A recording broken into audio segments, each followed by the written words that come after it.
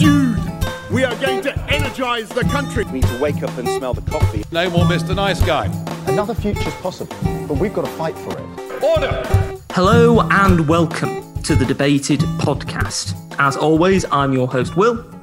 And in this episode, I'm delighted to be joined by Amar Ahmed, who is a policy officer and is also responsible for the excellent Vote Switzerland Twitter account. Welcome to the podcast. Thank you for having me, and thanks for the wonderful praise that you have for my 2 weeks old account. Well, it's a very interesting account. And the first question that I'd like to ask you is, what made you become interested in Switzerland and Swiss politics? Well, I guess it started with my education itself. So I graduated last year from the University of Manchester, and I obtained a master's in political science, governance, and public policy. So the key kind of focus of the degree was public institutions, you know, how they are developed, what their history says about them, and how it guides them to operate. And when you look at the political institutions of any country, they are very much informed by their past. They're quite reactionary to their history. Yep. It says a lot about where they've come from. So, personally, I'm quite interested in European politics as well as British politics from where I'm based. And I guess my first kind of interaction with Switzerland was that I noticed that there's a massive gaping hole in the middle of the European Union. There's this small nation that is geographically right at the center of Europe or outside of the European Union. And so I had a few questions. I thought, let me have a look at the key institutions. And what I found was that Switzerland had a very unique system, and it wasn't something that was quite well known. There's not much about Switzerland, I think. I think there's quite a lot of people who are interested in politics and political systems outside of their domestic politics and outside of perhaps the United States, for the reason being that it's the current world power. Not many people know about the tiny mountainous state of Switzerland. So one day I thought, Switzerland is really interesting. There's not much information about Switzerland. Why not create an account dedicated to covering Swiss politics and perhaps educate some people who are interested in general global politics? And as you say, Switzerland is very much an interesting nation within the concept of Europe and the European Union. And I'd like to explore the form that the Swiss government takes, because it's quite an interesting mixture. You have a national council, a council of states, and a federal council. Could you explain to the listeners what those different parts of the Swiss state do and how they differ? Okay, so I guess one key theme when it comes to these institutions is the concept of power sharing. Within Switzerland, the way their institutions are built up is to share power. So firstly, it is a highly federalized state. Even though Switzerland is referred as the Confederation of Switzerland, it actually is a federation. So it shares power at the legislative level, from the federal to the cantonal, which is the Swiss version of a state, such as New York or Texas. So at the federal level, you have the legislature, which is the Federal Assembly. So the Federal Assembly is split into two chambers. You have the Council of State, which operates similar to the US Senate, in which the 26 cantons each have two representatives, except for the 6 half cantons, which are the smaller cantons, who have a single representative.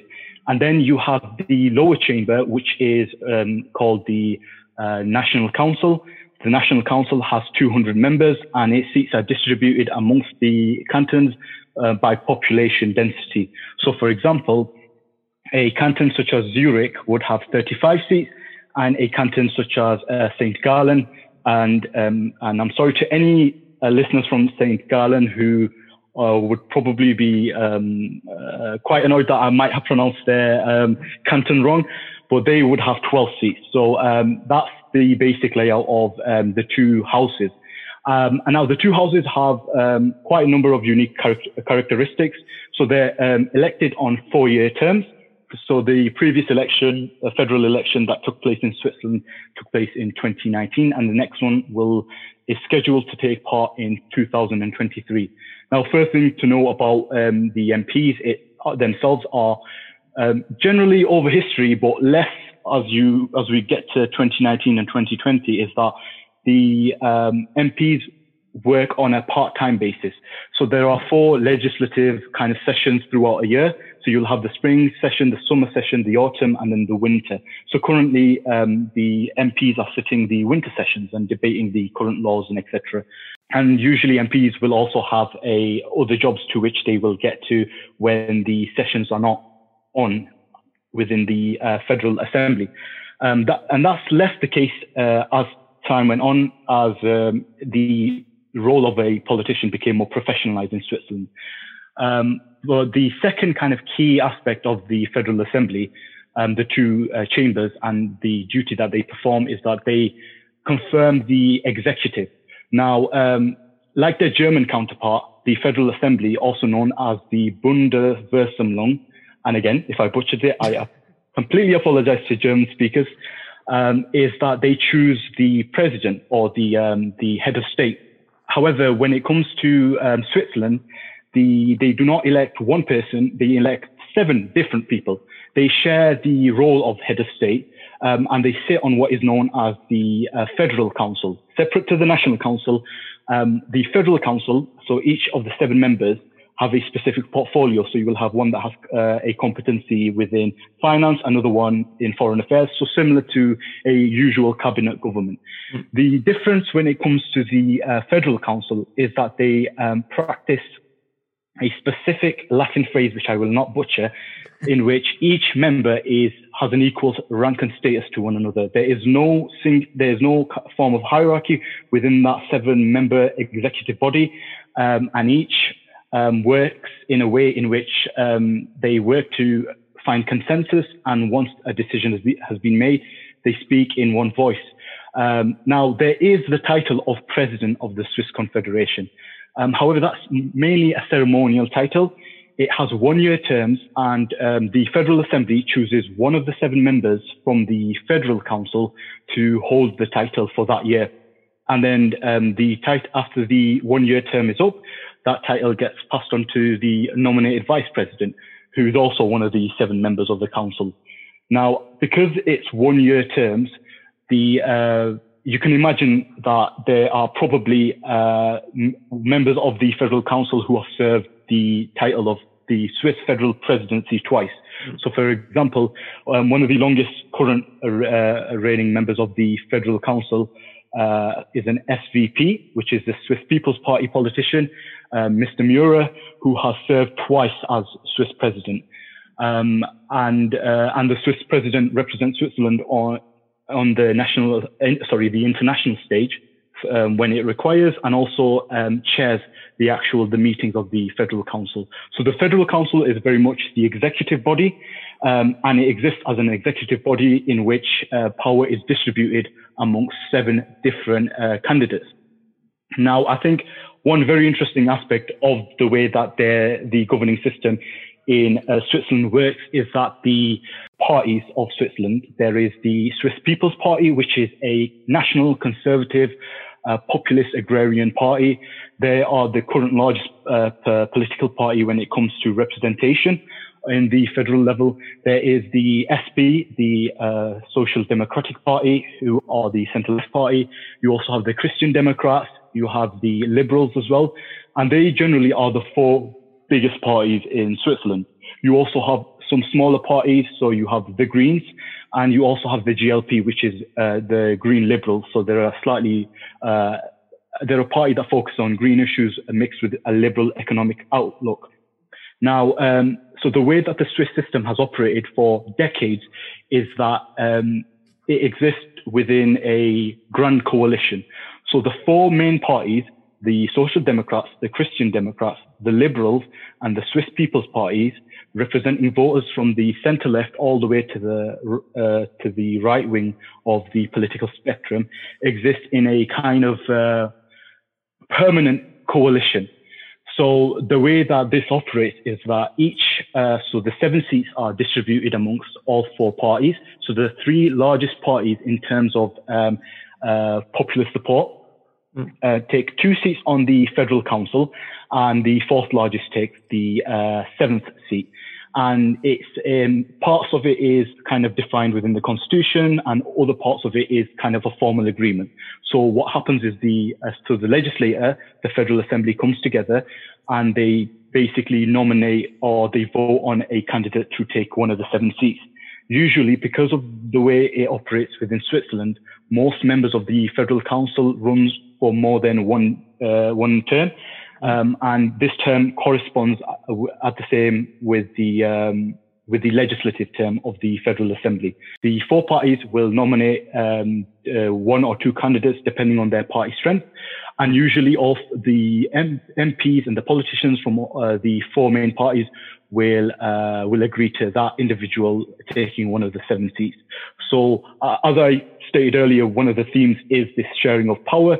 What we find is that there's a sharing of power on the executive level between 4 parties with very different political outlooks, I must say. And I think that's one of the very unique things about Switzerland, is that it's shared power like this amongst such different political actors for decades. Now, one of the other things that is particularly unusual and interesting for someone who isn't Swiss about Swiss politics is the amount of referendums that they have. It's much more usual in Switzerland to have referendums than, say, for example, in the UK.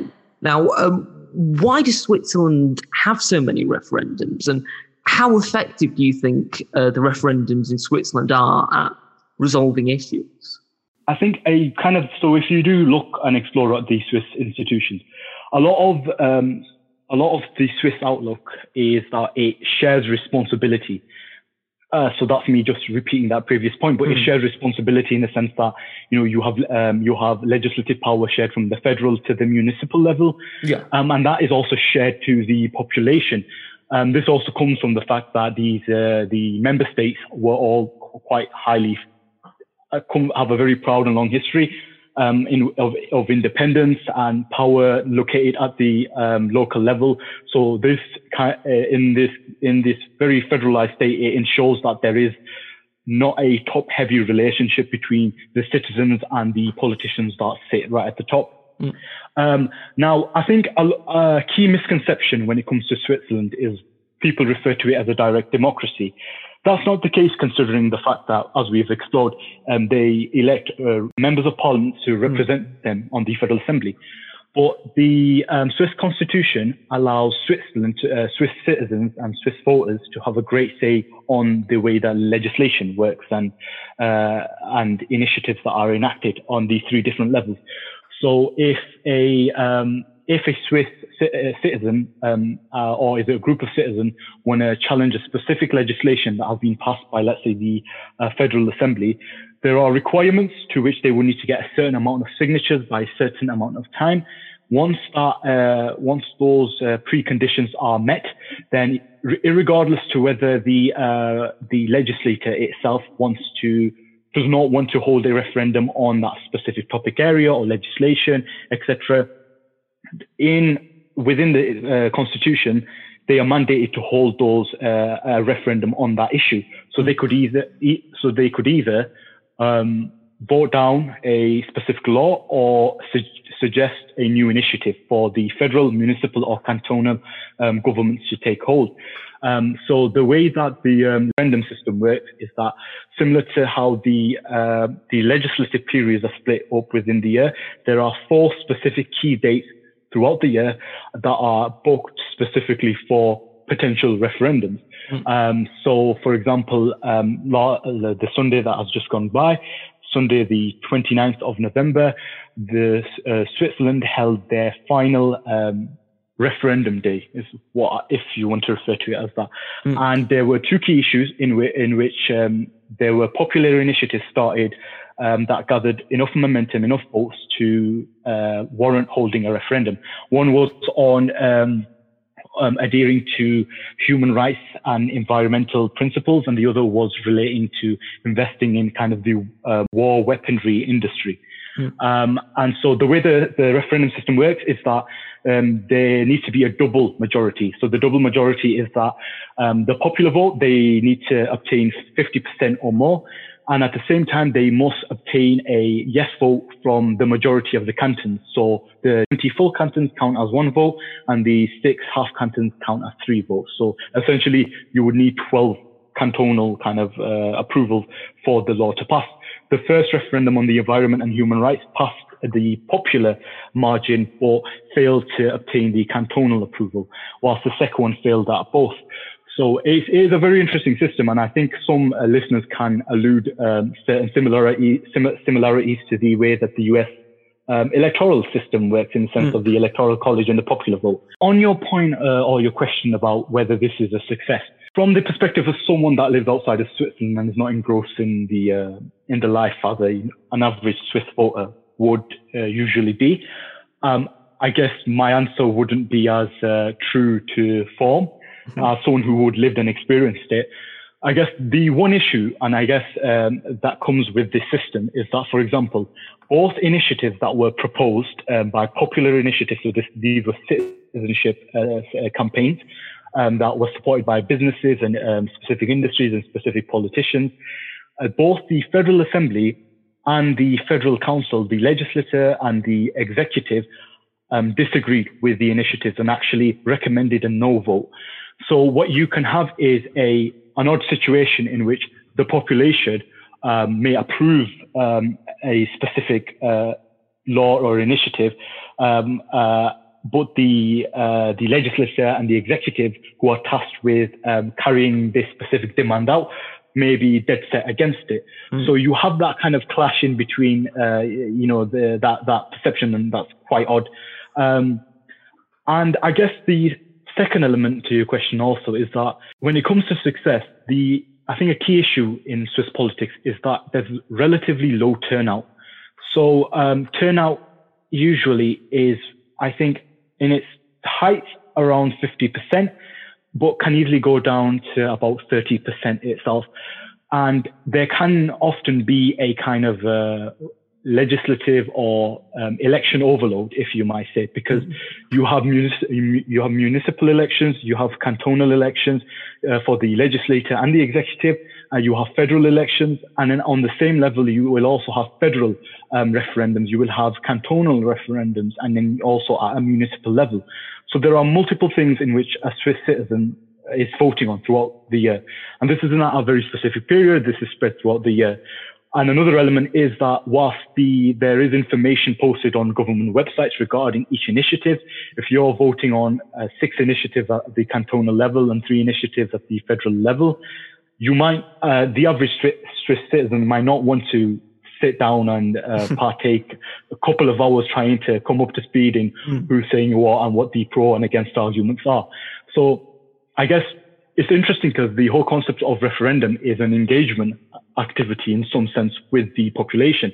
But it seems that within Switzerland, there is an engagement problem when it comes to the referendums and the citizens, especially if you look at low turnout and low enthusiasm. Now, one particular issue that we mentioned earlier in the podcast, and one issue that has been put to a referendum, is membership of the European Union. And of course, Switzerland isn't a member of the European Union. How much do you think the European Union influences and impacts on Swiss politics? As of right now, the idea of the European Union and joining or remaining outside of it isn't a very highly politicized topic in itself. There are parties who support the current bilateral agreements, such as the Green Party and the Social Democratic Party, whilst the Swiss People's Party, the right-wing party, favors a more distant approach. And it was SVP politicians who started the ball rolling on the referendum that was held earlier in the year regarding their current constitutional relationship with the European Union. The way that the Swiss system works and the way that it's broken up within cantons and municipalities, I don't think the EU is a big contentious issue, whilst there might be certain points around migration, certain points of contention, etc. I think generally their current relationship isn't something that generates a lot of the political kind of communications, especially currently due to the current COVID situation within Switzerland. But I think so far, this Swiss citizens, most political parties and the legislators are quite happy with the current relationship that exists between the European Union and the Confederation of Switzerland. One issue that I thought was quite interesting in relation to Swiss politics is the current president of the Swiss Confederation is a woman, but previously Switzerland has an interesting relationship with female suffrage, with women only being able to vote in federal elections in 1971, though of course they were able to vote in some canton elections in the 1950s, and one particular canton I think it only passed in the 1990s. Why do you think that Switzerland took quite a bit in comparison with some other European countries to pass female suffrage? And what impact do you think that has had, not just on Swiss history, but on Swiss politics? I guess, firstly, the lack of representation of women for such a long period, especially in voting, most definitely would have quite a big impact on the way that laws and choices are made on the three different levels.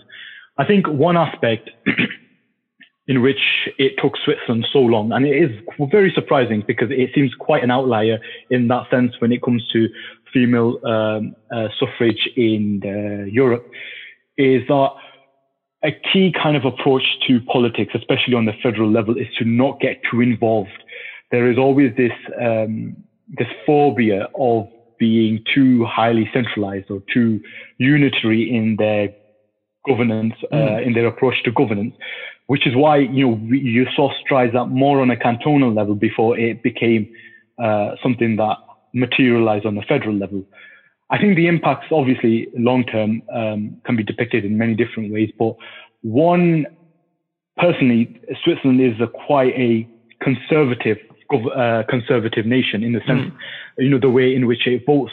The parties based on the right side of the political spectrum usually tend to do much better at both a cantonal and a federal level. The largest party is the SVP, who now hold both the presidency of both chambers and will be taking over the presidency of the Swiss Confederation from the current president.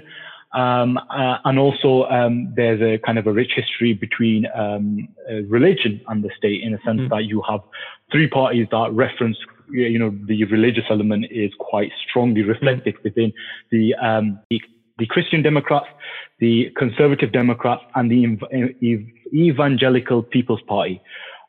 So the impact of the system and currently on and how long it took for Swiss female voters to get the vote could really only be communicated by someone who has lived through that period and currently can see the impacts of it. But what we can gather from Switzerland is it's a very conservative style country. It very much doesn't like to meddle within its governance structures and likes to leave a lot of competencies to the state level. And I guess one thing that really did push female suffrage was the fact that they were quite late to the game. And by that point, there would have been quite great pressure to push forward the suffrage. And also the referendum system as well. So as I mentioned, you need a double majority. So the kind of cantonal system in there, that's reflected in the Council of States, and also in a referendum in which you need a majority of cantons, will usually almost always favour the conservative side of Switzerland. And so more progressive, more or left-leaning politics usually would struggle in a system that favours more conservative outlook to political and social life. And you mentioned conservative outlook there, and one of the interesting things I think about Switzerland is the focus it was given by Steve Bannon. He went to Switzerland in 2018 and spoke before an event of conservative activists. And he expressed the belief that he thought that Switzerland, could be a place that could start a kind of like a Trumpian movement in Europe. I mean, how applicable do you think that is? Do you think that Switzerland, in its political nature, is quite a populist leaning state, or do you think that because of the system, it sort of ensures that populism doesn't get too out of hand, perhaps? It's a very interesting dichotomy, especially between the principle of sharing of power and populism in itself. There are many touch points and aspects of the way the Swiss system works that easily could promote populist politics, and there are a number of populist politicians that are currently very prominent within the Swiss political life. But the consensus building and the sharing of power usually stems a lot of the populist kind of knee jerks of people coming from a more populist political persuasion. I would completely disagree with Steve Bannon's assessment that Switzerland would be a great place in which a populist movement can start that would light the fires of populism across Europe. Specifically because I think, again, Switzerland exists within a very weird paradigm where it's at the center of Europe, but it also exists outside of the EU. And it speaks to a lot about, I guess the best kind of phrase for it is that Switzerland likes to mind its own business. It's very inward focused in the sense that it has that quite arm's length relationship with the EU. And that's often how it kind of operates when it comes to European style politics. And the other element is one of the key reasons why individuals like Bannon would speak about the potential of populism in Switzerland is because of the SVP and the success that they have electorally in Switzerland. They have the most representatives on a cantonal level as well as on a federal level. But what he fails to understand is that within that system, especially within the way that the federal council works, is that the conservative populists share power with the left-wing social democrats, with the Christian Democrats, etc. So most people would always say that any political party coming into power usually moderates. There's always a small drift towards the center as the realization and responsibilities of power comes into fruition. And that's very much the case in Switzerland. And that's the way that the Swiss system operates, is that it tries to seek consensus and the majority of the people. And I think, they are very an independent-minded nation in its outlook. So I think, personally, that assessment is wrong. I guess, the best, most surefire way to spread populism across Europe is by a member state that has a prominent populist party and exists within the European Union. That would be a better tool to spread populism. But because of the Swiss interesting relationship with the EU and the way that it works as a country, I would disagree with those remarks. We're coming towards the end of the podcast, Amar. It's been fantastic to have you on. And I've got one final question. Now, obviously, because of coronavirus, people haven't been able to travel as much. And hopefully with vaccines coming out, we will be able to resume traveling. So my final question to you is this. If or hopefully when you'll be able to spend a day in Switzerland, what sort of places would you go to, and what things would you do if you could spend even just a day in Switzerland? There is this mountain slide. I think the location is called Grindelwald. I have seen many different people who have personally gone there, shared their experience, and have seen images, etc. It is. I would recommend it to almost anyone who visits Switzerland, because it's an amazing attraction. The views, the mountain views, the forests and the valleys is impeccable. And Switzerland overall, I mean, it's a beautiful country. It's very different to a lot of other European countries, very kind of unique in its mountainous and hilly sense. So I would recommend going to Grindelwald, getting onto that mountain slide. Well, hopefully you'll be able to go to Grindelwald very soon. For people who want to find out more about the Twitter account, where should they go? So they should go to Vote Switzerland on Twitter, give us a follow, and we'll keep you up to date with all elections and referendums on a federal and a cantonal level. Excellent. Thank you once again for coming on the podcast. Thank you for having me. Thank you for listening to this episode of the podcast. If you've enjoyed it, you can subscribe to us on iTunes, Spotify, Podbean, and Amazon Music. You can also follow us on Twitter, @DebatedPodcast, like us on Facebook, Debated Podcast, and if you'd like to get in touch with us, whether about appearing on an episode of the podcast or commenting on an episode that you've listened to, you can do so at thedebatedpodcast@gmail.com. Thank you for listening. I hope you listen to the next one.